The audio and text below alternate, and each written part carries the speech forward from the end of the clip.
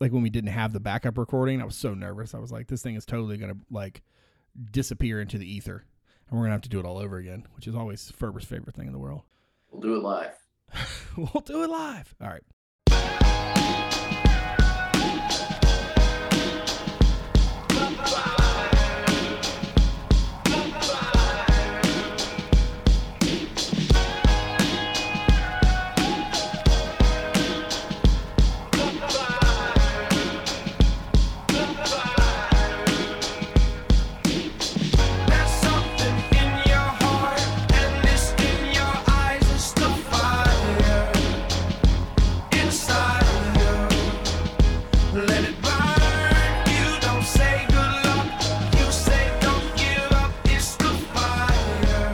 Welcome, everyone, to the CavsCorner.com podcast. CavsCorner.com, your source for Virginia sports. I am Brad Franklin, publisher of CavsCorner.com, coming to you live from the palatial Franklin Estates in the west end of Richmond, where it is Wednesday, July the 27th. Virginia will be on the practice field for fall training camp here very soon. The Cavalier Media Day coming up tomorrow as we record this. Football is really, truly right around the corner because we have preseason all ACC stuff to be angry about. We will talk about all of that, as well as Ferber did he sets the bar pretty high for himself. The film room stuff on the offense and sort of what Tony Elliott, almost called him Tony Bennett. How many times am I going to do that this season? Stick around and find out what Tony Elliott's offense is going to look like. And certainly there's going to be a lot of questions answered once football gets played, but why wait, right? We might as well speculate because that's more fun. So we're going to talk a little bit about sort of where the offense, some of Ferber's takeaways from having done so much film study of the system that Elliott and company are bringing. Granted, some of it probably will be tweaked to some degree, but, by and large, I think, you have a sense of like what it's going to look like and what it's going to feel like. Before we get started, let's go around and introduce everybody. First, in Fishersville, message board. Why did I say podcast there? That was weird. Message board moderator du jour, David Spence, is on the show. How's it going, my friend? Going well. I brought a lot of histamine to the party tonight, so you guys enjoy this. The Barry White is on the house tonight. Who Dave's on the board at? Who Dave's on Twitter? I feel like we should have a website that's like, does Dave have COVID.com? And then if somebody checks it, it's like just yes or no. That seems like a good bit. In Charlottesville, the aforementioned editor-in-chief, Justin Ferber, is also on the program. How's it going, my dude? Not too bad. I've watched enough Clemson offense for a lifetime, really, over the last few weeks. So looking forward to finding some much harder to find clips of Air Force, stealth Air Force clips. I would put a Top Gun joke in here, but I know that's the Navy, and I don't want to, no, we don't get yelled at. People get very sensitive about that kind of thing. So at Justin_Ferber on Twitter. Cavs Corner also on Twitter. Cavs_Corner. Great place for the in-game updates, which will return here very soon. The content items and the occasional witty banter. I want to make a joke that I made to Ferber the other day. I guess was that yesterday? God, that could have been this morning. I don't even know what day it is. Ferber transitioned from calling DJ to DJU because he didn't want to spell his name that many times, and I was like, I don't think I've ever aligned more with a writer in my life. I was like, yeah, I get it. Every time I wrote his name correctly, I was like, that's not right. That just can't be. That's a copy and paste sort of thing. It's like you copy it once and you paste it. Do you know my secret for making sure you don't misspell stuff like that? Is once it's on the page once, I search it, right? And on the page. And so basically then as I go through, like basically all of the ones where his name is mentioned like that are highlighted. I did the same thing when Houston would write those stories on Milan Momclovic or how, I don't know how you say it. Momcilovic. There you go. That kid. You were close though. I did the same thing with those where I was like, search the page, make sure that there were no random versions of it that were not highlighted, and then I keep on moving. All right, like real quick. UIAGALELEI.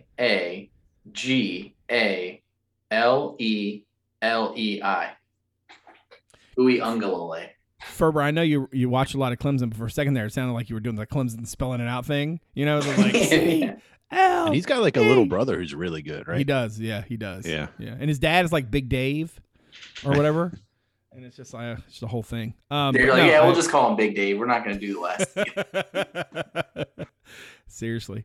Yeah, that's a fun little one. All right, let's get back on things that people probably care about. All right.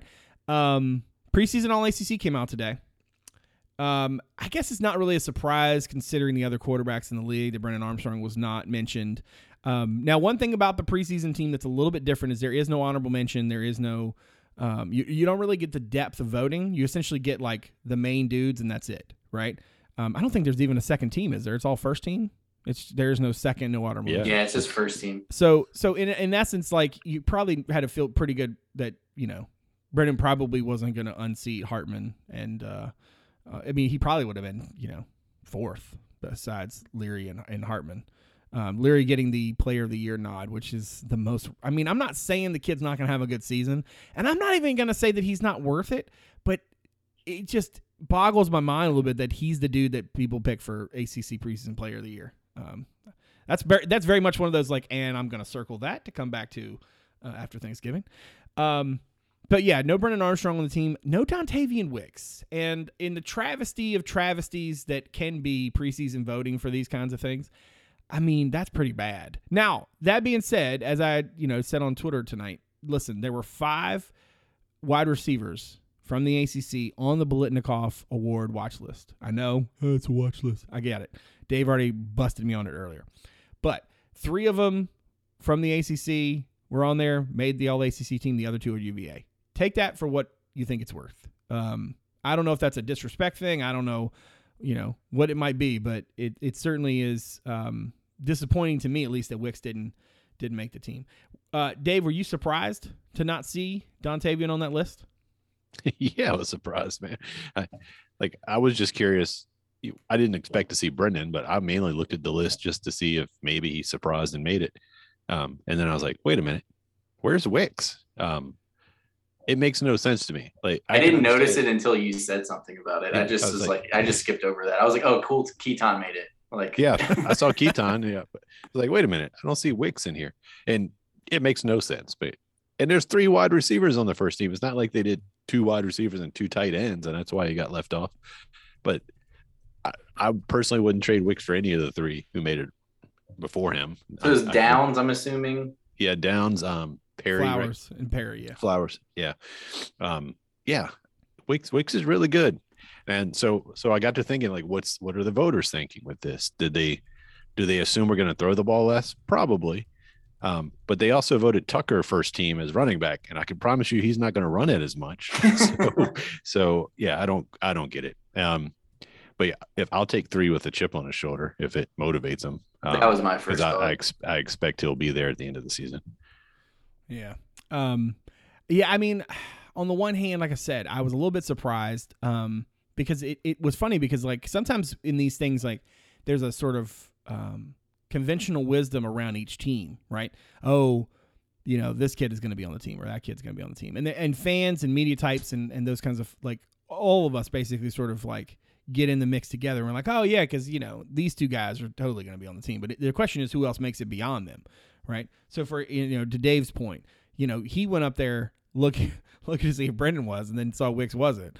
I don't think that in a setup like this, Ferber, where you don't have second team and honorable mention, that you can bang on them, but so hard. I will say though, look at the voting, look at the numbers for each of those dudes. And there's an interesting story within the story to me, which is like where things were spread out versus where they weren't. So tell me, were you surprised to not see Wicks on the list? Yeah, I was. I think last week we were talking about it when the media days were actually happening, and I thought Wicks would be like a lock for first team. Thompson could maybe make it, and I thought that was because they have that all-purpose position. And then I was very confident that Brennan would not make it over Leary or even Van Dyke or some of these other guys that I know people like. So, and that's okay. I mean, he still finished like 4th in the preseason Player of the Year voting. So he's still pretty respected, I would say. Yeah, Wicks was surprising. The Zay Flowers pick over him was weird, just given like his stats from last year. I guess maybe if I was trying to get in the mind of the voter, they were thinking like his stats were bad because he didn't have a starting quarterback most of the season. If you go back to the season before, he had a really nice year. He had like a Wicks caliber year. But yeah, I just thought that was kind of strange. Usually voters are lazy in the way they do it, so they wouldn't be thinking that deep. They would just kind of like look at the stats, and that's why I was surprised that Wicks didn't get included, just like pure number of touchdowns. But I also thought it was interesting too, like throughout the week last week and then this week, just like listening to what people have said on TV or reading or podcasts, whatever. A lot of the national guys bring up Keaton first. And I don't really think there's a problem with that or anything, but it almost feels like people think he's like UVA's number one receiver and Wicks is like a second receiver or something. And I don't really see them that way. And maybe the reason I don't is because Keaton was used so differently in 2020. And Wicks is just more of a prototypical outside wide receiver. But yeah, I mean, it's definitely cool to have both of those guys, good. And I'm going to go out on a limb and say that Wicks probably didn't miss it by much. If I had to guess, like I would assume that he was probably pretty close to making it. So definitely weird, but yeah, at the end of the day, it's just kind of topic conversation stuff. Yeah, I think it's interesting to me because on the one hand, I think these things really do sort of set the tone for not just like what are we talking about going into the start of the season, but also sort of the measuring stick of sorts, right? So I think all of us understand how good Wicks is and that UVA has legitimately one of the best wide receiving cores in the country, certainly in the ACC, but also in the country. And this is the kind of thing that I think, on the fan side, it really grinds your gears, right? Because how often are you going to have the offensive weapons that Virginia has this season? Now, granted, the offensive line is the question mark, and that's the work in progress, and certainly we're going to discuss that a whole lot this season, right? But you got not just a guy who was going to, on pace at least to break the ACC single season passing record, right? And to do so in far fewer games than the record holder set, in the season in which he did it, right? And then in addition to that, you look at, like, to your point just a second ago, Ferber, like the idea of like, people around the league or around whatever look at and they see Thompson and they're like, you don't even consider Wicks and you don't consider, Lavelle Davis and you're not considering Billy Kemp. And you're just like, my goodness, like, what are y'all doing? There is a lot of depth to this group. And the fact that even given, last season that they still can't get that respect, that's frustrating. Now as I've no doubt suspected for a while, like a lot of people are going to think that Brennan's 2021 numbers were a flash in the pan, that was essentially just, a fluke, that he can't do it again, that kind of thing. That's normal, right? That's normal for what people who don't necessarily pay close attention will think. Or they'll think it was a byproduct of a system. Right, Yeah. Exactly. And what's funny is that now the system is going to change, right? And they're going to try to be more balanced. And his numbers probably won't be anywhere near what they were last year because they don't necessarily need to be. Unless, of course, he's just balling all over the place and they're turning huge plays into touchdowns and the offense isn't even really able to sort of get itself right. And if that's the quote-unquote problem they have, then hell, we're all going to be very happy. We're all going to have a Merry Christmas, right? But the Wicks thing is funny to me because anybody who I think Ferber made the point a minute ago, like, well, you think that like just by looking at the numbers, from the touchdowns perspective, a lot of these voters are, no disrespect to my, media brethren and stuff, but they're lazy. Unfortunately, like the fact that like you have some names of other receivers at other schools, like I'm not saying that Zay Flowers has a bigger profile or whatever than Wicks or whatever, or that A.T. Perry does. But I think when you think about sort of the bona fides from last season and you think about sort of the way that people look at the league, right, it doesn't surprise me that Virginia doesn't have a receiver who gets the respect that he actually deserves. It surprises me if Brendan Armstrong had become, was a pick on first team, right, that would have surprised me. What I find fascinating about this, all right, is they have total votes in parentheses on this list, right? The league's player of the year, the preseason player of the year in the league, okay? He got 56 total votes, right? Now, to put that in context, Tucker had 125. Will Shipley, the other running back, 112. Downs, Perry, Flowers, 128, 111, 104. Again, Leary, the preseason player of the year in the conference, had 56 total votes. Yeah, All less than KT. All right. Will That shows Mallory, you like the quarterback position, right? How that is Exactly. Will Mallory, the tight end, had 69. Nice. Keaton Thompson had 70. Jordan McFadden, 127. Zion Nelson from Miami, an offensive tackle, 82. All right. Caleb Chandler, Louisville, 104. Christian Mahogany, that's a great name, from Boston College at 67. Grant Gibson from NC State at center at 90. So to just put a cap on that, the player of the year, the preseason player of the year, had the fewest votes of any offensive player on the preseason All-ACC full team. And the top vote getter was like 120 something? Yeah, 127 for the McFadden kid. Yeah, so basically like Leary sorry, wasn't 180. even like, Josh Downs was 128. Leary wasn't even a majority pick. He was exactly. he was like the whatever I haven't taken political science in a while.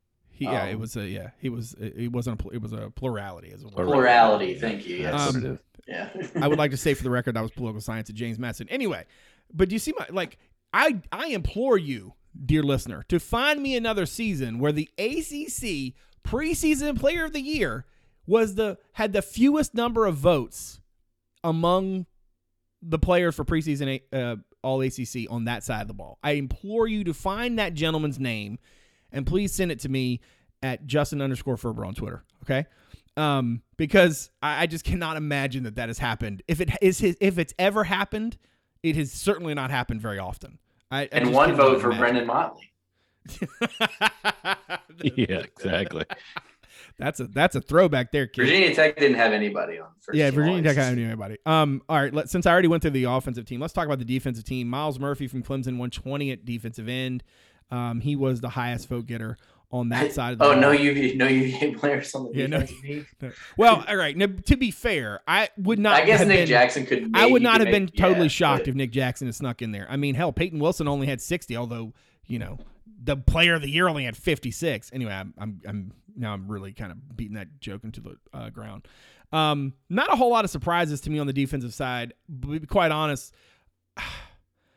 there are a lot of people enamored with NC State that NC State has. They're setting themselves up for disappointment. They really are. They really are, right? NC State has like 6 dudes on first team between offense and defense, right? They got Leary. They got the center, Gibson, right? And then on defense, they've got Drake Thomas and Peyton Wilson. NC State has 2 of the 3 linebackers on the preseason All-ACC team. Like, on what planet? No disrespect. Those guys are both good. They're good, but this is not one of those things that happens. This is. I'm not. Usually, it's just like insert Clemson player here. It really is. It really is. And then of course they've got Tanner Engel, if he can stay in the game at safety as well. I would just like to state for the record that everybody on defense got more votes than the player of the year as well. The only person who got close was for specialist. Josh Downs had 57. I'd like to see how that shook out, like how the it really would be fascinating. Votes. Yeah, it would. Because I'm assuming you have like Tyler Van Dyke would probably have like 40, and then Brennan probably had like 30 or something. Something like that. And then Hartman obviously is in there, and you might have like a weird Keaton Slovis or something like. Well, this is a good indication too. So for preseason player of the year, Leary had the most votes at 40. Hartman came in at 30. Van Dyke had 21, and then Brennan and the Breezy kid down at Clemson tied at 14 for 4. Yeah, so I guess that's probably how it broke out for first. And so then Cunningham had 12. And Malik Cunningham. Right. Yeah. So you had a bunch of quarterbacks that were kind of splitting the vote. Nobody having any sort of real traction. I don't know. I mean, it makes sense, but like. I'm not going to play the whole like Carolina media thing here. I just will say that like the fact that State got so many dudes on this team. I think State's going to be good. I'm not saying that like this is a travesty, right? Like nobody needs to don't grab a pitchfork. Like just leave the pitchforks alone. No pitchforks. But it is kind of funny to me that like they have so many of these dudes and then 2 of the 3 linebackers. I mean, again, I know the Wilson kid's good. I know Drake Thomas is good. I'm just saying that the 2 of them getting 152 votes combined is wild. That's all. I mean, well, that's just me.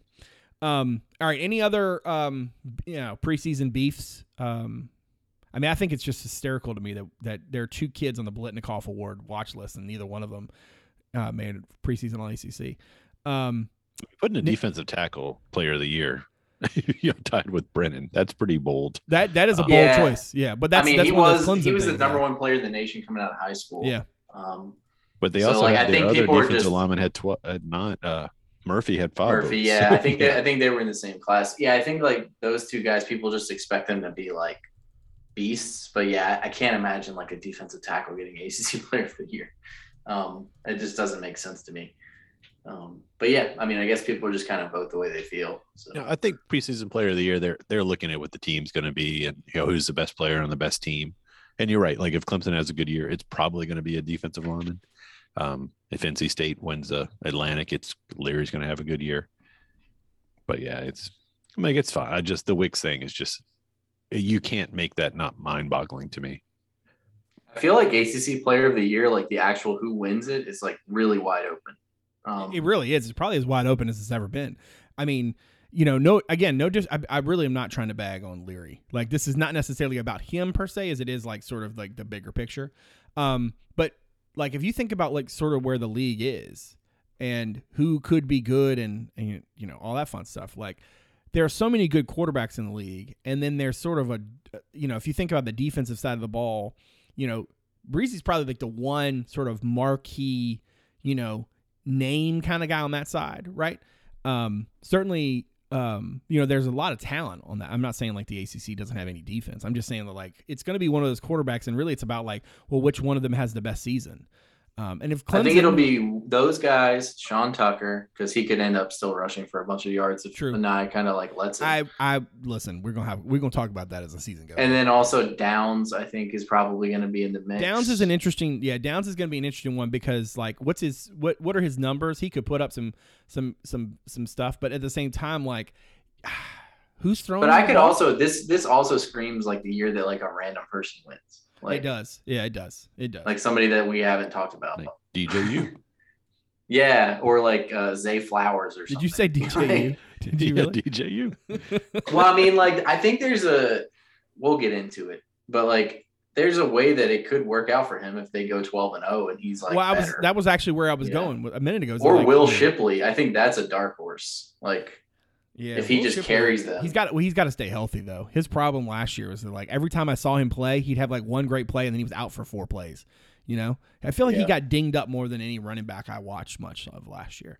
But no, that was the point I was going to make, Ferber, was that like, we're all kind of sort of, I don't want to say we're forgetting the sleeping giant over there, but like Clemson was picked to win the league, right? And I mean, it's certainly plausible that one of them is going to, make a big play. One of those Clemson kids, whether it's some guy we know about right now or it's GJU or whatever. Speaking of preseason stuff, we're gonna roll out in a couple weeks. We'll have our normal prop bet podcast. Ferber, I'm sure, is working diligently already to in between. I try not to do them until we're closer to the season because I want to account for injuries and stuff like that. True. Through camp. So we'll have that. Then we have our normal sort of prediction podcast where we will all predict UVA to be like undefeated and cutting down the nets.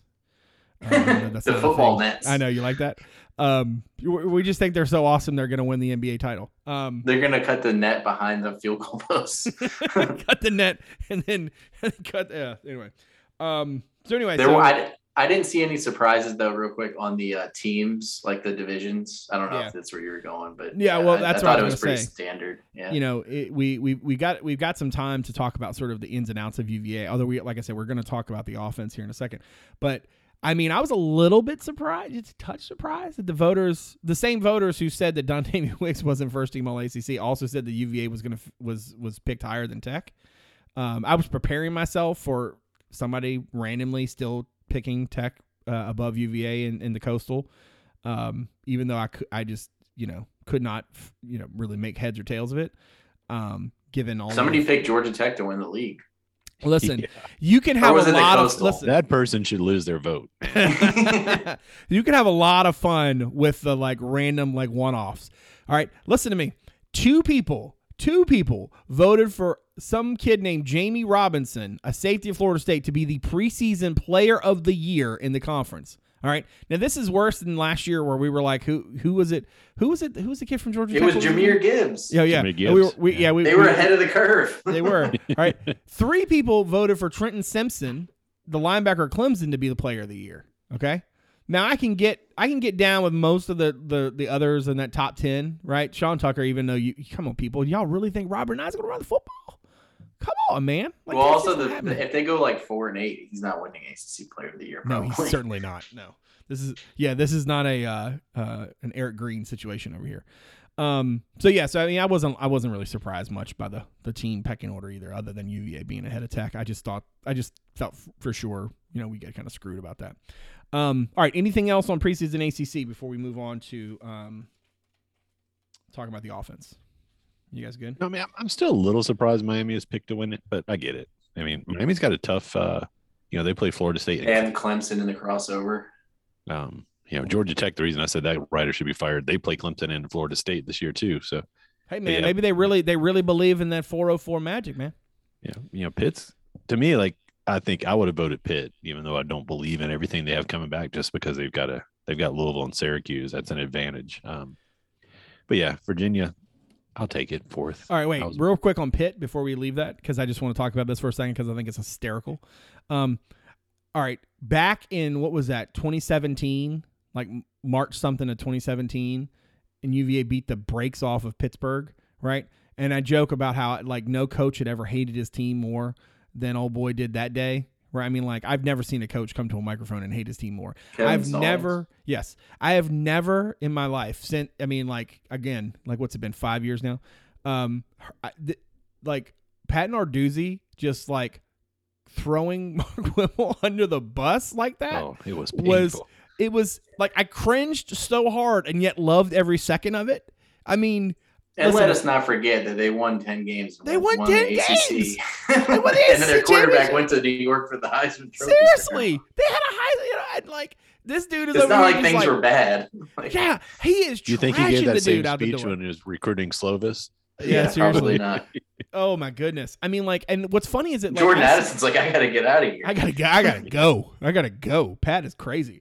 No, man, like, I get being frustrated, oh man, we weren't very, but like, it kind of worked. It'd be like if you were really angry UVA didn't have a 1,000-yard rusher last year. Well, okay, like, why? Like, what is your deal? Also, he was talking about how they didn't run the ball enough against Wake, and I'm pretty sure they scored like 40-something points. Like, it's not like they didn't have any success. I don't understand. That's just like an antiquated way of thinking about football, I think. Yeah, I mean, and I get it on some but level. But it's still funny. I get it from his standpoint of, like, what the program he wants to have, which, if you're a recruit, maybe you should take this into account. But the program he wants to have is that, right? Which is, we're going to run the ball. We're going to be multiple. We're going to, tight end you to death. We're not probably going to need to be more like that this year, I would imagine. Yeah, seriously. And, I know Tony Covenant listens sometimes, like, so he'll be proud to hear this, but like, after watching Virginia last year and Pitt last year, if I was on the fence about believing having a team that runs the ball makes your defense tougher, like, last year proved it, because they were still good, but they weren't the same Pitt defense. No, they weren't. Yeah, they weren't. And I think the pressure is off a little bit too. Like, when you score the way that they do, it's like, well, like, we don't have to get every stop. Like, our offense is going to score, right? Whether they will or not, Honestly, I could also see, after Narduzzi's whole experience with the Jordan Addison circus, right? And if he thought, like, Whipple and what role, it was clear to me in both the way he left and then it's certainly in the way Pat talked about him, that there was a whole lot of stuff going on last year, right? Like, even amid all that success. And I'm not sure how much that did or didn't play into Jordan leaving, and certainly there was a lot of stuff going on there as well. But yeah, the whole thing, he just sounded angry, man, which is not typically the way you sound after you have as much success as that offense had last year, and that team had last year. It's very interesting to me. So anyway, I had to mention it because, like, what is it up with Pittsburgh and coaches? Coaches hating their players, coaches hating their coordinators. It's just a I don't know. It's a Pittsburgh thing against. Must be in the catch-up. Rest in peace. All right, let's move over to UVA's offense. Ferber, folks, if you have not done the film room deep dives, please, rectify that situation post haste. Ferber did an incredible job, I think, of really sort of putting the, putting the frame around, okay, this is what you can expect, right? We might not, we obviously we can't possibly know, like, okay, these are the specific formations. We don't know the personnel packages and all that fun stuff. But like, you can get a sense, at least when you watch, a play caller, or you watch schemes, over several seasons, and you're looking at, not just like, oh, what was the success they did or didn't have last year, but what went into it in the years before? Like, what were they building, right? What direction were they trying to go? And I think that's an interesting question with Tony Elliott, because he's not going to have, spoiler alert, he's not going to have the talent at UVA that he did at Clemson, right? Trevor Lawrence ain't walking through that door, right? He running up that hill. Sorry. But what I find interesting about the work he did, Ferber, and I'm really curious to get your kind of vantage point on this as you look back on it, is like a lot of what you saw, I think, translates, right? You certainly, when you put top end talent in a system, most systems are going to look pretty good, right? If they're even remotely coherent, right? You put really great players in a system, and they're going to make the system look better than it probably is. But you could see a lot of the places where this makes a lot of sense for UVA in terms of what UVA wants to do, because a lot of it is much more about sort of decision making in the moment than it is necessarily like out athleting the other team. Certainly Clemson was able to do that in spots, right? ETN is really good, or Trevor Lawrence is really good, and they just kind of go out there and do really good stuff, right? But a lot of the scheme itself was really based around good, sound ideas that I think can translate to UVA having a very successful offense. As you went through it, what were some of your sort of, sort of bottom line takeaways, and once you got done watching the mountain of film that you watched on Clemson? Yeah, I mean, and kind of actually like going back, I remember being at the 2019 like the ACC championship game, and I don't remember what play it was that made me say this, but I remember saying to you at one point, like, the people that think this is just like pure talent and they don't have like good schemes and like good coaching, they're just missing the mark. Like, and I kind of saw that again, when I went back and watched it. Like, yes, there is talent, but like, go watch them play Alabama. And, Alabama has just as much talent on defense Clemson has on offense, and they're still moving the ball and scoring. But yeah, I mean, I think that there's a lot of the stuff that can kind of, I would say, overlaps with what UVA was doing, because UVA's offense was kind of in this like multiple shotgun based spread anyway. So I think that there's a lot of overlap in terms of like, I think it'll be easier for the learning curve of the players, that because you have a lot of veteran players on the offense outside of the offensive line. So I think for those guys, it'll be easier to kind of learn this system than it may be if they were transitioning from like the Steve Fairchild, more pro style offense or something. There's definitely some similarities, definitely more of an emphasis on running the ball, which we, just mentioned. I think one of the big takeaways for me was just the use of reads and play action. That was like stuff you might see in Denai's offense, but not at the same level. We long talked about how they didn't really do true reads. It was more like it looked like a read, but it was a predetermined decision, The one thing that kind of struck me about Trevor Lawrence it makes me excited for what Brennan might be able to do this year is like, you could see his decision-making was elite. So, pre-snap, he's identifying coverages. He's deciding a lot of times before the snap where he needs to go with the ball, based on, how teams rolling coverage and things like that. And then also his post-snap decision-making was great too, with the reads and options and things like that.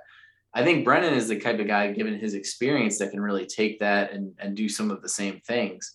He doesn't have the arm talent that Trevor Lawrence has, but he probably has a lot of the mental part of the game down, just given like how much he probably had to do in the Anaya offense and, what he's going to be asked to do here. So I think the short passing game, I think, will be another asset to this team and something that they'll lean on a lot, something they did last year too. But, quick decisions, kind of knowing where your routes are, knowing where your hot guys are. Sometimes it's just like do the easy thing, like throw the ball to the flat, let guys block. But yeah, I mean, I think you'll see more quarterback runs probably. I know that they'll probably try to keep Brennan healthy, but more reads, more option stuff, pitches, stuff like that. It's certainly a modern offense, but if you've watched like Gus Malzahn's offenses or anything like that, you can see it's not like an air raid spread. It's more like spread to run, spread to play action, spread to read. And I think there's a lot of really good stuff in there, but yeah, I mean, the big thing this year, I think, is going to be just finding guys to make blocks. and then I think everything else will sort of fall into place. And also find a running back that can kind of do all the different things you want, because one of the things that made Clemson's offense good is that defenses had so much to respect that they couldn't like cheat off of guys too much. And when they did, they paid for it. I think, one of the things that I thought was interesting in the timeline of hiring Tony Elliott and sort of, is he the right fit, and sort of thinking through, like, is he the guy that UVA should go get? We all had watched the Nine's offenses go from really kind of, stuck in mud at times in terms of creating big plays, to then all of a sudden being able to do this sort of on repeat. And I think there were a lot of people that had some legitimate, trepidation about the idea of like, okay, this thing is cooking. It's gonna kind of suck to upend this momentum. I saw a quote from Brennan though the other day talking about sort of like he's essentially preparing for the NFL by playing in an NFL offense. And what's funny about that is like when you think of like the Fairchild years or time, how long was he there? When you think about that era, right, and the idea of like there was this whole kind of this whole sort of conflict, right, between the idea of what amounted to a pro style offense versus sort of like the more fun college offenses, the air raid and all that fun stuff, right? Well, the pro style has sort of changed now, and making these decisions and doing things is a lot more important than, we're going to put 1,500 personnel packages in the offense and we're going to move everybody around. But what I found interesting, Ferber, is that as I was, sort of going through the different film rooms that you did, you sort of get a sense of like, well, whereas Anai used motion and personnel packages, Clemson does some similar, they kind of get to a similar place. They just do it differently. Does that make, am I right in sort of in framing it that way? Yeah, I think it's more about like pre-snap reads and things like that than it is like, let me get Billy Kemp on an island with a linebacker, which is still smart football. I don't want to make it seem like that's not a good idea. For sure. Yeah, for sure. I would say like the disadvantage that has is just like it takes a lot of time, and then also you're constantly taking guys in and out. And I felt like, I don't know. I mean, when I watched Clemson's offense, I didn't see a lot of plays where like their best receiver was out of the game on like 3rd and 6. But I did feel like that happened quite a bit in Anai's offense. Just because I remember like getting so frustrated when they would have like Zacchaeus on the sideline on like a critical play. It's like, why would you take him off the field? But yeah, I mean, I think like, getting guys in the right spot. Like I would see, UVA would play, like I was watching their 2 games against UVA in this, and like UVA is playing too far off, and it's like, okay, cool. We'll just take what we give you. And our quarterback's too good to like make a mistake that's going to really cost us here. So we'll just take the easy out, take the 3 or 4 yards. And then if our other receiver makes his block, then it's a 10, 15, 20, 50 yard play. Things like that. I think it's, and then just kind of like the reads and things. One of the things that kind of stuck with me, and it was stuff that I was reading a lot about, with like the Chad Morris offense stuff. And I know Davey's gone down a similar wormhole at some point, but a lot of what they're trying to do, it's not rocket science, but it's use play A to set up play B later, or use play A 3 times to set up play B later. If you go back and watch those film rooms, there's a lot of like, here's the pitch play, and everybody's been focusing on the pitch play all week in practice because they'll run it 5 times a game. You got to know how to stop it. And then you watch the linebackers like totally bite on it, and just the middle of the field's wide open for the pass to the H-back and stuff like that. And it's a lot of like setting things up, and you have to be successful in those first few plays to set up the other stuff. But I think this first year will be interesting because he's coming into an offense with like veteran skill guys that are going to be able to actually execute it, I think. And it's not going to be so much about the basics. Like he might be able to like run everything with these guys. So it'll be interesting. And another thing I want to mention too is like, this is Tony Elliott's Clemson offense, which comes from Chad Morris's Clemson offense. But I would assume that Des Kitchings will add some things that he brings along from his experiences at NC State, South Carolina, and the Falcons. They did some interesting running back stuff there, especially with big backs. Jalen Samuels at NC State, for example, was sort of like a tight end running back hybrid. You saw that with Cordell Patterson with the Falcons last year with like a running back wide receiver hybrid. So you have Keaton Thompson. I'm interested to see how that goes. So I'm sure it'll be like a little different than what they were doing at Clemson, but I really was intrigued by like the H-back offense too, and just like how you can move that player around and do different things. But yeah, it's a lot about like using formations and things to set teams up to like guess wrong. I would say like that's how I would describe it. Dave, and Ferber mentioned you've done some deep dives of your own. I'm just curious, beyond whether you're chiming in with stuff that Ferber talked about in his film rooms, or if you've seen some others, tendencies and things that stand out. What are some of your takeaways from seeing his offense and sort of what UVA is going to put out on the field this year? Yeah, I mean, I think it was 6 months ago, Ferber, we both went down the Morris wormhole on those YouTube videos, and they're good. And you guys should go find them, because that's basically what Elliott's offense is. I think the take-home message is they're trying to get to the same place Dr. Bob was. They're trying to create mismatches just in a different fashion. And in the way they do it, it's a little easier to replicate with on a consistent basis. And it allows you to have more balance than we ever saw from Virginia versions of Dr. Bob's offense. At BYU, he had some offenses that ran the ball and with more power. Jamal Williams. I mean, he had like a big year. Yeah, Williams and Taysom Hill, like that was a different style offense than we saw like when Tanner Mangum was there, when Taysom got injured. So, look, they're both trying to do the same thing. They're trying to put their players in a position to take advantage of others. I think what I like a little more out of the Elliott Morris tree, if you will, is a lot of what they do is predicated on the run, just keeping linebackers honest. So, a lot with Dr. Bob, when he runs those sub packages, he'd bring in 5 receivers one play. Next play, you might have 2 tight ends, 2 backs, and Keaton, a completely different look.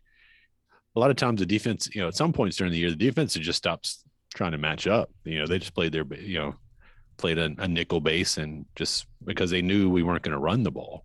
But both have their advantages. That the key is not to like poo-poo what Justin did or what we'd all been talking about, but the best Elliott offenses and the best Dr. Bob offenses had the best quarterbacks. Yep. And even though the scheme changes, that's what it comes down to. So with Dr. Bob is a lot of, with last year with Brennan, it's a lot of after the snap reading or after the motion reading, making the best decision. And, the Elliott Morris tree, as Justin was talking about, it's a lot more on little things. It's we're going to set up this way. We're going to move this wide receiver 2 yards off over here, and he's going to be here.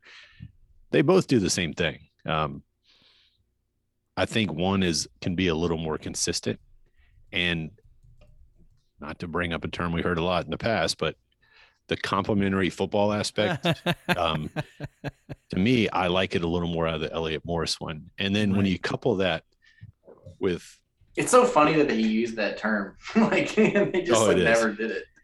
Yeah. But the offense that Clemson runs is a lot more, you mentioned Brennan bringing it up about being ready for the pros, but it's also the offense that most high schools run. And a lot of other colleges run. So I think it makes it a little easier to add pieces as you advance that offense. Yeah. The learning curve's a little less. And look, last year's offense for Virginia was explosive. It wasn't best in the country explosive. It was just explosive. But, I think I'm excited just to watch something different. And the biggest thing, and I can't remember which one of you brought it up, was they tend to keep the best players are going to be on the field quite a bit. Whether you run that with a lot of tempo or not is to be determined. And I think, as we will talk about ad nauseum the next 6 weeks, if not through the whole season, predicated on the 5 guys up front. You made a great point about the quarterback position. I'm glad you brought that up. Because I think a lot of people have said, with Elliott in general, they're like, he did a lot of great things when he had really good players, but what happened last year? And so I went back and looked, and to be honest with you, I 30 minutes ago, I was saying maybe there's a way he becomes ACC Player of the Year.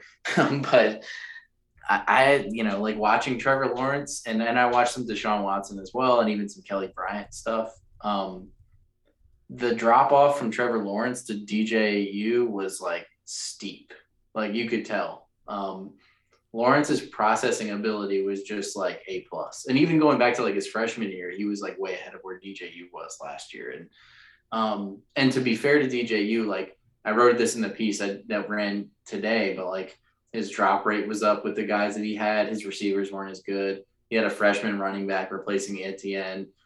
He had like a bunch of new offensive linemen. So, I mean, like there was a lot of transition going on, but like you have to be able to like on these read plays, it's like you read it right and you make the throw and then the guy runs and catches and runs. Like that's how it's set up to work. Or like you hand it off and the guy goes. I felt like he was like holding the ball a little too long and things like that. He missed some of like the seam read throws and things like that. And then as things got worse, he became more unsure of himself. But then if you go watch the second half of the season, they said, let's just make it easier on him. They stopped throwing the ball as much. They let him run the ball more. They got Will Shipley more involved. And in Tony Elliott's last 5 games, and if you look at the teams they played, they didn't play like a murderer's row, but it wasn't a bunch of FCS teams either. They averaged almost 40 points a game and won every game. So, and then they won their bowl game, after he left. So I think they kind of figured things out. And even like with how, down they were on offense, they still ended up scoring quite a bit at the end of the season and they won 10 games. And, and we'll see what DJU what happens with him with a new offensive coordinator and if he grows. But I saw a guy that just wasn't like making the plays that needed to be made to kind of get them all out of the ruts they were getting in. And I think that was their biggest problem for people that are kind of wondering like what happened last year that maybe didn't watch. And I remember like the game that sticks with me the most was because I remember watching it at our tailgate before I think UVA played Georgia Tech was when Clemson played at Pitt. And we were all sitting around like, man, they're like lost, like they just can't move the ball. And then there was the play where DJU threw the ball like directly to a defensive tackle for like a pick 6 or something crazy on like a pitch or something. And it was just all out of sorts. And I'm not saying he's terrible and you can see the talent flash, but like, I think that kind of explains what happened. I don't think like the play calling was any different or anything like that. I think they just kind of like struggled to find a way to make the plays that needed to be made. Well, and I think, for UVA fans, we've watched, Tony Bennett on the other side of the street and, you watch that championship team and you see, what they can do. Right. And then you watch sort of the offenses we've seen since then. And yeah, they look lost. Yeah, exactly. And it's not, they're not it's not like the scheme all of a sudden isn't any good, right? It's not like the plays are bad, right? Sometimes it is not just that the talent has to be to a certain level, but also the talent has to be able to do certain things. And I think that's a very nuanced sort of difference, right? Like you can look at a kid like DJ and think like, yeah, he's a really great prospect. You can see if there's a lot of clay there. You can understand like why he was so highly rated, highly recruited, and so highly sought after. And yet when you see it in person, you're like, okay, this is not necessarily working as easily as it did for these other guys. That's not to say that either the schemes are bad, that the plays are not being, taught as well or run effectively or whatever. There's just different dudes have different skill sets. That doesn't mean that these guys are not necessarily still very talented. It's more about, there are different things and they fit the way they fit. And one thing I think for Tony Elliott as the program moves forward is it's not just, what are they going to do with Brennan this year, right?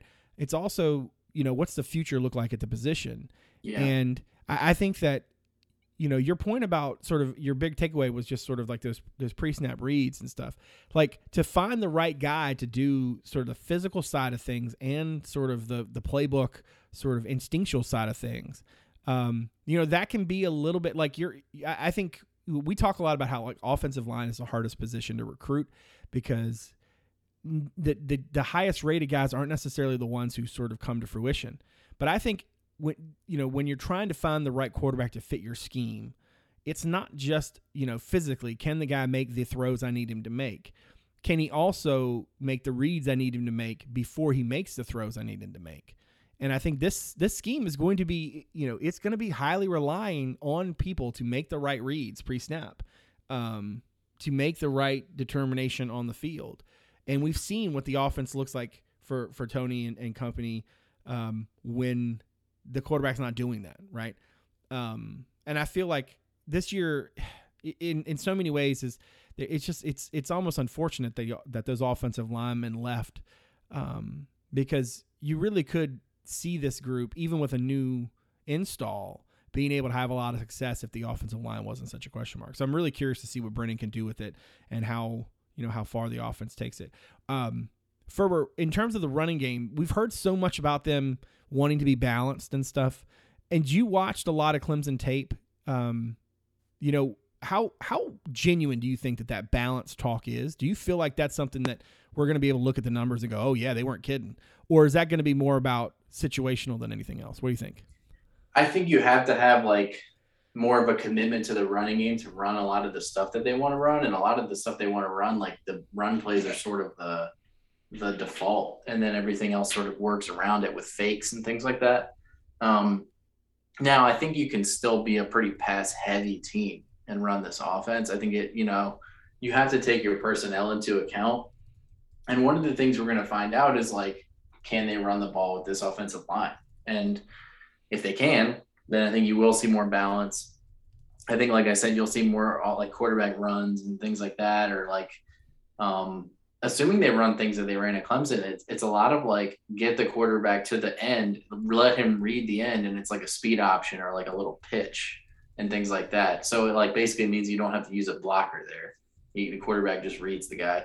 So I think you'll have more of that sort of stuff. And yeah, I mean, there were definitely some pretty standard running plays, and they used that H-back to sort of block and kind of disguise block and run counters and things like that. So I saw a lot of good running concepts in what I saw. And unlike I watched a ton of Trevor Lawrence and a lot of DJU, but there were a lot of different running backs that cycled through. And so you get to see different types of players get the ball, which was good, and different skill sets. And I think they really like to throw to the running backs too and get those guys involved. I don't know if they have the guys to do that right now with this group. They're more a 9 never threw to the running back really. So that'll be a change. But yeah, I think they'll be more committed to it than they were in the past, certainly with the previous staff, but I don't necessarily expect them to come out and ground and pound and stuff like that when you have a bunch of really good receivers and a good quarterback. Because like I said, a lot of what they're trying to do in the throw game is get the ball out quick and make quick decisions and things like that. And you will see max protect plays down the field, which is what UVA did a lot last year. It's hold the blocks as long as you can, let Brennan go through his reads. You will see some of that, but I saw a lot of first read, throw, fake here, throw, things like that. And,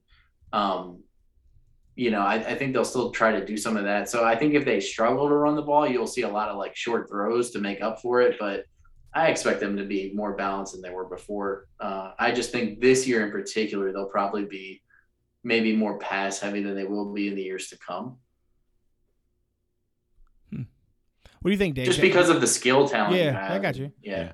What do you think, Dave? I mean, I think they'll pass more than Clemson did last year, especially into the second part of the year. But a lot of what they do, if the running back isn't going to be a threat, if the quarterback isn't occasionally a threat, then that system, who are you faking? The LA system doesn't work, right? Yeah. Because at that point, the defense just, they don't have multiple linebackers on the field. They have cornerbacks. they're gonna play. They're gonna cover the quick outs, and they're gonna have two safeties rolled up deep. So, you've got to be able to run it at some point. And I think they can. The interesting caveat, I think, for Virginia is, keeping Brennan healthy all year. You're going to have an offensive line that's inexperienced. We don't know enough to say not talented, because there's talent there. It's just, will they gel? How, what do we see when they finally take the field against Richmond and moving forward? But you've got to protect Brennan, especially, the way the schedule's laid out. I think Virginia should be able to win a few of the opening games, not having to rely on his legs, so that he's healthy for that tough stretch down the end. And you also have the Elliott, this wasn't Elliott's offense. It's the one he had at Clemson, right? So there is that caveat, not to blow up everything Justin did again, but we don't know. Like, I'm not redoing it all. He has his own ideas, though. You're right. I mean, Yeah. and I think they definitely changed things like after he took over play calling and stuff like that. Yeah, and then you've got Des Kitchings, right, who left the NFL to take a job as an offensive coordinator, who's going to have his hands in this. So I think you will see a few more wrinkles you didn't see in the Clemson offense. Probably a lot of jet sweep stuff, a lot more jet sweep stuff than you saw at Clemson the last few years. Not something they didn't do. I just think it might be, the jet sweep, whether it's KT or Billy, it might be more of a part of the offense and Starling than it was there, just to limit the amount of quarterback runs to keep running healthy. But we'll see. Like, I'm excited to watch it. I think it's good. And look, we'll get into it more down the road, I'm sure. But I'm worried about the offensive line. I'm not as worried about others are about it, because I think this scheme helps the offensive line. When a defensive lineman can't just go forward every play, knowing it's a pass, that does help. So it'll be interesting. If I do have another worry about the offense other than the offensive line, it's the backup quarterback. Like, how much did Jay miss in the spring, right? Like, I think he's a great player. But how, Brennan had all spring to learn this offense. How much was Jay actually, baseball is baseball, but, Jay probably got some playbook time in there. But, if something happens, how ready is he? So, yeah. Honestly, though, I feel like the thing is with backup quarterbacks, like 90% of teams are kind of screwed if their quarterback gets hurt anyway. Think about the league. It is. Think about the league this year. We talked earlier, right, about how many great quarterbacks there are. I mean, how many of them have like a backup who's just like ready to ride in and be like, all right, boys, let's do this. I think that's sort of the nature of the beast in a lot of ways. I feel like, to Dave's point just a second ago, he's like very worried about the offensive line.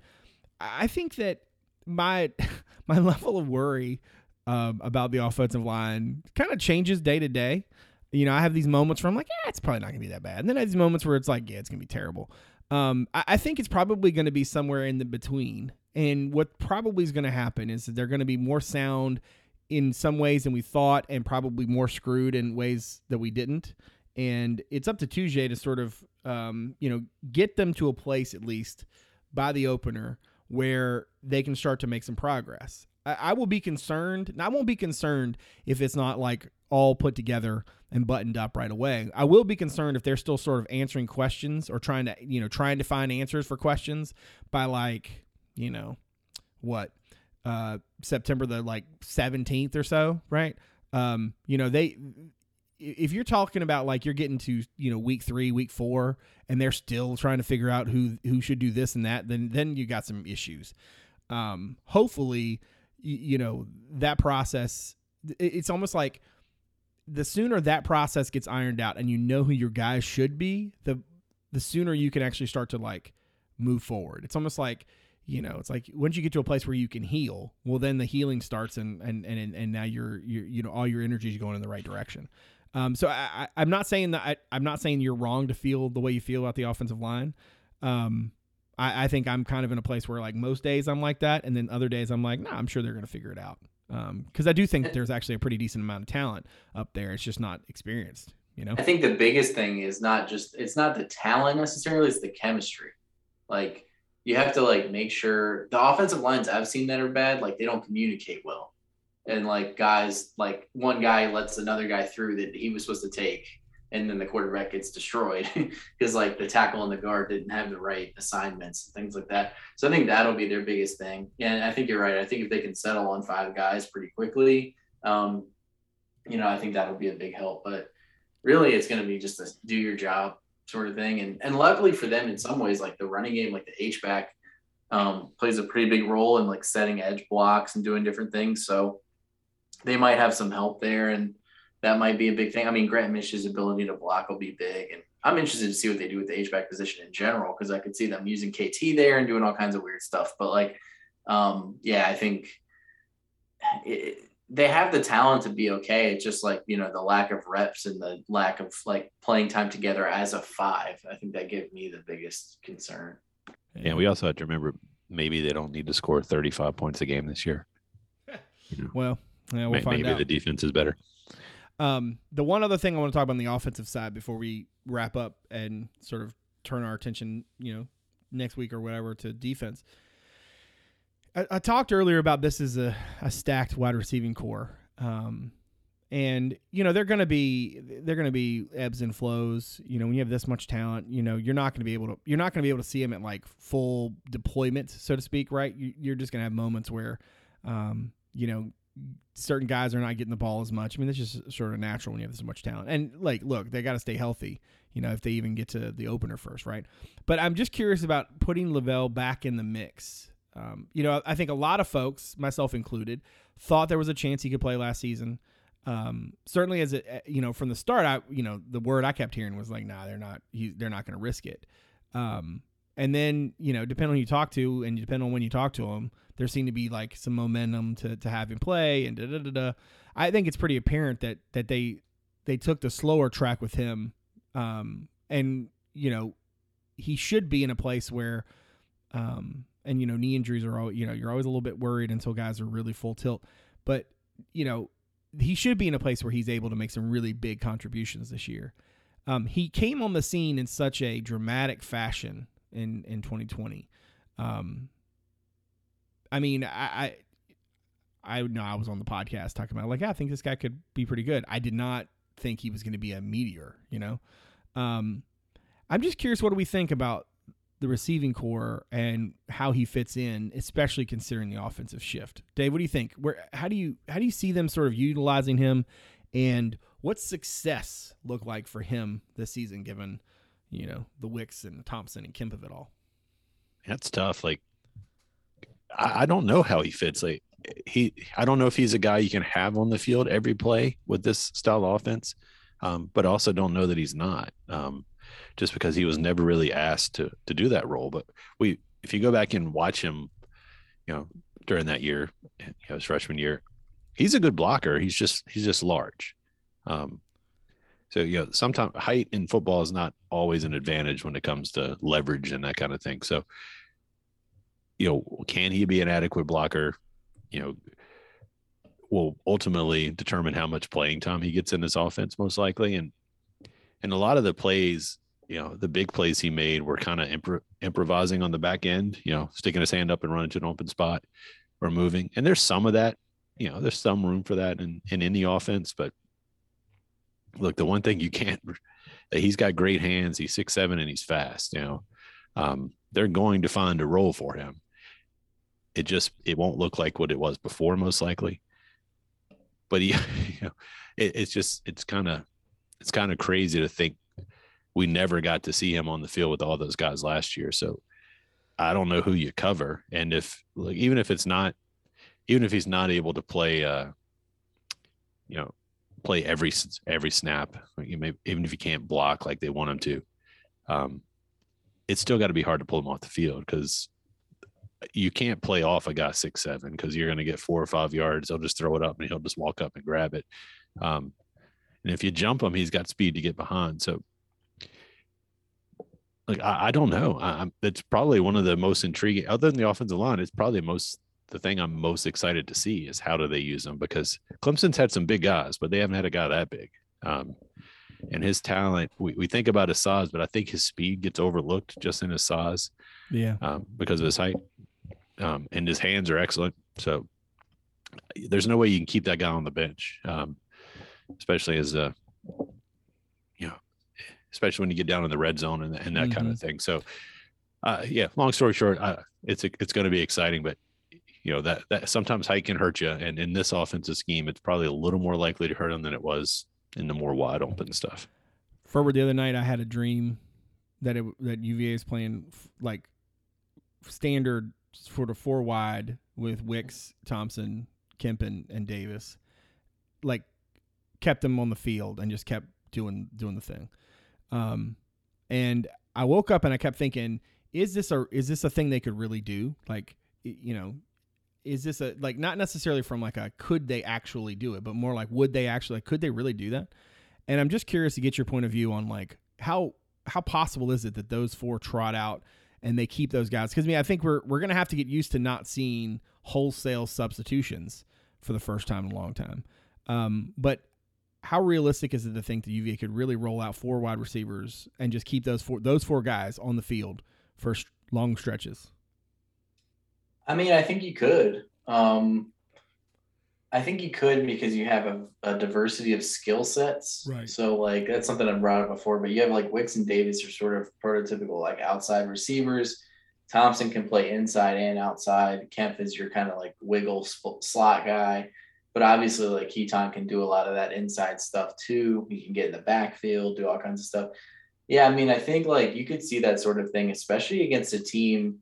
And let's be honest, I mean, like, you could probably put like half the Coastal at least into this conversation. Like, teams that don't have the depth in the defensive backfield to cover 4 good players. Like, you're gonna have that a problem a lot. Like, most teams can't roll out 4 receivers of that caliber. Right. And it would tax your safeties a lot to have to help out.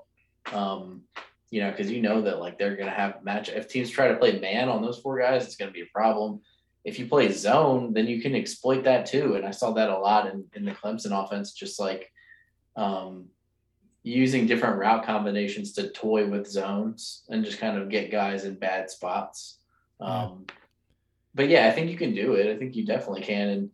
And like, do you see a world where they could actually use Thompson, maybe not necessarily in their traditional H-back sort of role, but in a way that sort of gives them a lot of the benefit of those matchup potential? You know what I'm saying? Like, do you think they could do that?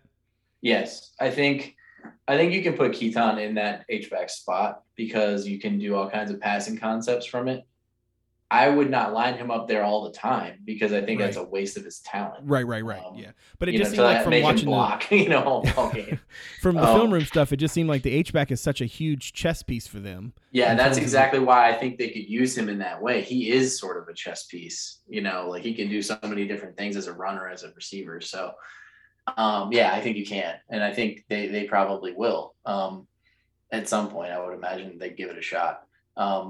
Because you almost use him like a tight end, at times, especially lined up off tackle. Like, those guys can leak out in the flat. They can leak into the center of the field. You can do them on like cross blocks. You can have them as a lead blocker. You can do all kinds of different things with them. And then if you put Grant Mish in that spot, I think you can sort of expect him to be used like a tight end. And Mish, as we know, isn't like the biggest or like the fastest guy. So he's not going to be like, blown by linebackers on his routes. But if you put Keaton there, I mean, you have to sort of be aware of where he is. Right. There's an account. Times. You gotta account for him and that. And so like, if you're worried about him and he is a pretty decent blocker. So like, I think you can really use him in like the typical H-back way sometimes too, just to throw defenses off. You can do all sorts of like pitches and stuff with him there in that space, like shovel passes, stuff like that. But yeah, I think they could. Yeah. I think they almost have to if you're going to have those 4 guys on the field. Yeah. I don't think they have the H-back that they had. Yeah, I don't think they have like the Clemson H-backs that they had. Because like they had guys that were like these like quicker, smaller tight ends almost, or that are like more like pass catching tight ends, and then they kind of just like taught them how to block, but then they can really like move and get out in space. You know what I thought of the other day? There was this whole, Tony said basically like, it came down to obviously UVA and Duke. And I was thinking, man, think about those Duke tight ends that they were getting for a number of years. Imagine those dudes in this offense, right? In these like H-back roles, like they would have crushed it, because I feel like Duke has had such, I'm not saying like, I'm not trying to throw shade at UVA's tight ends. I mean, I think you could really make an argument that the last couple of would be kind of interesting to watch in this too. But I'm just saying, like, that is such a huge chess piece in sort of those matchups. You find a guy who can block a little bit and kind of turn his shoulders and run, and he's gonna probably do pretty well in what Tony and his folks run. Yeah, I think like they've had some. If you want to talk about like other guys UVA's had, that would be like best suit. Like I think like Evan Butts, for example, like he would have been a good H back because he could move. I would say McGee, but like he was maybe not as good of a blocker. He was almost more of like a wide receiver playing tight end. Guys like that, I think those are the guys that can really excel. Freeman would have been because you have to be able to move. Yeah. Freeman would have been interesting because he could move a little bit, Yeah, like and even like Jeremiah Mathis and guys like that. Yeah. But like, yeah, I mean, you have to, and it's not just your route running where you have to move. You have to be able to like. A lot of times, what they'll do is like they'll go offset shotgun where like the quarterback is behind center and the running back is like a step behind him to his right, and then the H back will be like off the left tackle, so like on the opposite side. Right. And they'll run like a counter to the right. And so the H-back at the snap has to cross the line of scrimmage and block the end on the other side. Yeah. So like you have to be able to get over pretty quick. Like Tanner Cali all over again. Yeah. So I mean, honestly, he would have been really good in this role. Yeah, he would have. Yeah, he would have. But like, yeah, I mean, like if you can't get over there, then like you're not really doing your job. Yeah, you're not going to be on the field. No. Mm-hmm. Yeah, and they'll do things like that where they'll be like, oh, this looks like a play where they're going to run it left because the formation, and then they'll break tendency and run it like a counter to the right and have the H-back cross the line of scrimmage, or they'll run away from the H-back and things like that. So I think that's where you can get kind of smart with it, but they're in a pretty good spot because like the one thing that UVA offenses didn't have for a long time is just like skill talent and quarterback talent. Right. And I think they have that now. Like, I mean, they had it the last few years with like Bryce and all these other guys, but I think they're in a spot where they could actually like execute this thing. And one thing I might say is that you might see a player or two that like, we have all these guys sort of on the radar. There might be like a guy that kind of pops up that we're like, oh, like this staff like values what he does more. Right. Yeah. Like Josh Rawlings or something like that. Sackett. I could see like Demeek Starling. You were talking about like Jets and things like that. I could see him getting involved more. Any running back. Any running back with a pulse. Yeah, that's true. This is finally the year that Wayne Talapapa breaks out. Yep, this is the one. Wait, I'm being told. Okay. Nah, he was the one guy they valued. He was always. Yeah, that's true. Yeah, he was getting it. Yeah, he was getting his touches. All right, I think that's a good place to put a pin in. We'll get into defense and all other unsundry stuff next week. But definitely, if you haven't already, check out the film room. All right, if you're out there and you have found the podcast through the website, thank you very much for giving us a listen. If you don't mind, look us up on Apple Podcasts, Stitcher, Spotify, Overcast, or wherever it is that you get your programs. And if you're so inclined, give us a rating and review. We appreciate it. Now, if you're somebody who's found the pod, but you haven't given us a look at the website yet, you can check us out at CapsCorner.com. Let's see. Right now, like we talked about, so many film rooms. 2 of them the last few days. Griff caught up with the Hawthorne kid, talking about sort of changing schools and focusing on being a running back. Houston caught up with the younger Christie, 6'6", shooting guard. I'm not sure if UVA is really going to get that visit, but it would be very interesting if it happened.